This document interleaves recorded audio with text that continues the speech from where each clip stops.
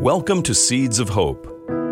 Listen now to this encouraging and uplifting message of faith and trust in our Lord, shared by Father Mike Moore.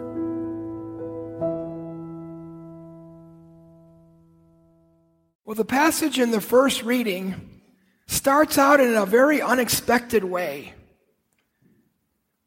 It's Isaiah the prophet. And the first line says, "I sing of my friend." Prophets don't sing. Prophets shout, scream, and their voices are strident. They reprimand. Yeah, because they're sent by God and people are way off track. And God's tried other things, but finally He sends the prophets to say, hey, you're going the wrong way. You don't hear prophets singing. That's what's so strange about this. And He says, I sing of my friend. Second line, my friend's song. Third line, my friend had a vineyard. 3 times He mentions friend. So what did this friend do in this song? He made a beautiful vineyard. You can see it. He picked out just the right place on the hillside. And he got the choicest vines, the best vines, because he wanted to have great grapes. And he put a wall around it. He dug out a wine press because they were going to make wine there.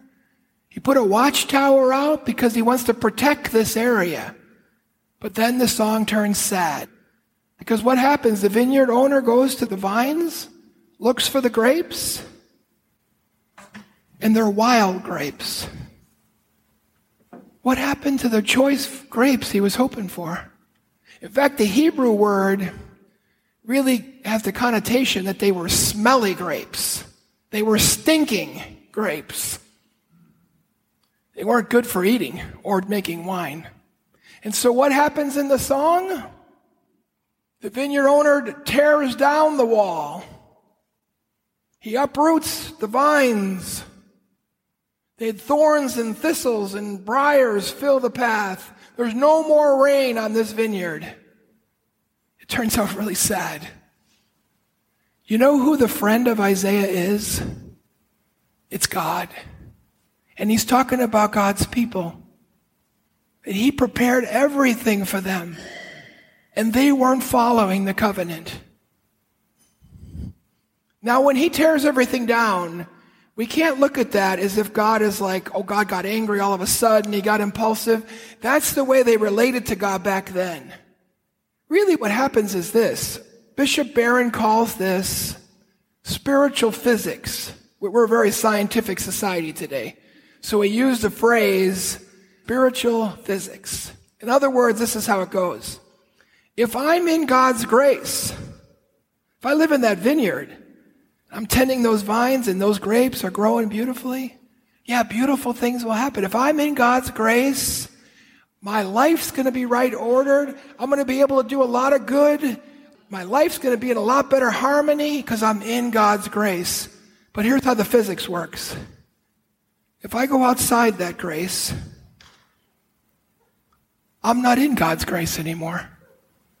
And everything will start to fall apart. Because the grace isn't there. Relationships will fall apart. Society will fall apart. And that's what was happening. So in Jesus' story, He talks about a vineyard too. It's very similar. And the grapes are being grown, and then He sends these servants to pick up the grapes. They treat them poorly. You heard how it goes. They kill them. Even the son. He's talking about Himself there. So here's the thing. Did you notice it? When He asked the chief priests and the elders, because this story is really about them, what should the owner of the vineyard do to those people? Did you hear what they said? He should take those wretched men and put them to a wretched death and give his vineyard to others who will make sure he gets the produce at the proper time. They could see it in the story, but they couldn't see it in their own lives. You know, we live in a time now where people will say, there's things going on now that didn't happen 50, 60, 70 years ago. These great atrocities. Is that person really close to God that just did that? Now, there are fanatics in religion. That's not real relationship to God. That's warped. And there's people today who look back at things that happened in the past from a high horse self-righteousness, and they say about the bad things that happened, which were terrible, how could they do that? I would never do that. It's like a high horse self-righteousness, just like the chief priests. Because there will be people living in the future who will look at our time and they'll say the same thing about us as a society. How could they do that? They'll look at how easily we live with the gross imbalance of wealth, where 2/3 of the world will go to bed hungry tonight. And we live pretty easily with that. And they'll look back at us and they'll say, how could they? They'll say that about abortion. They'll say that about when we execute prisoners. They'll say that about the way refugees are often treated. Oh yeah, they're going to be saying the same things. Now, when we look to the past, it's important. There's lessons to learn there. There were terrible things that happened. But I think our attitude shouldn't be self-righteousness. It should be humility. But for the grace of God, go I. Yeah, when we're humble, we learn. We really learn. So how can I, and you and me, how do we help produce those beautiful grapes that God wants, that Jesus is talking about? How do you do that in your life? Because those grapes are good actions in your life. That's the fruit. How's my faith being lived out? I want to end with this beautiful prayer. It was written in the 1500s by Queen Mary Stuart. And it's called A Prayer for a Magnanimous Heart. It's one perspective on how can I live in the grace? How can I help produce those beautiful grapes that are talked about in the readings tonight? Keep us, O God, from all pettiness. Let us be large in thought, in word, in deed. Let us be done with fault-finding and leave off all self-seeking. May we put away all pretense and meet each other face to face, without self-pity and without prejudice, and always be generous.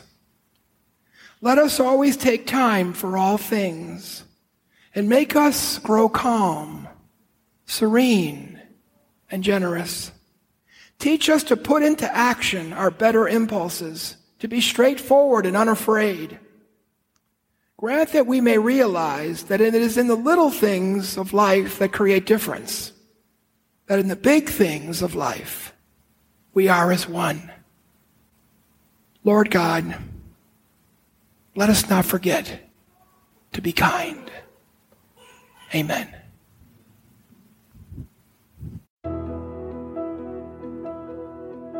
If you found this episode helpful, please share it with someone you know. God bless you. If you would like to subscribe to the Seeds of Hope Reflections, just search Seeds of Hope with Father Mike in your web browser or wherever podcasts are available.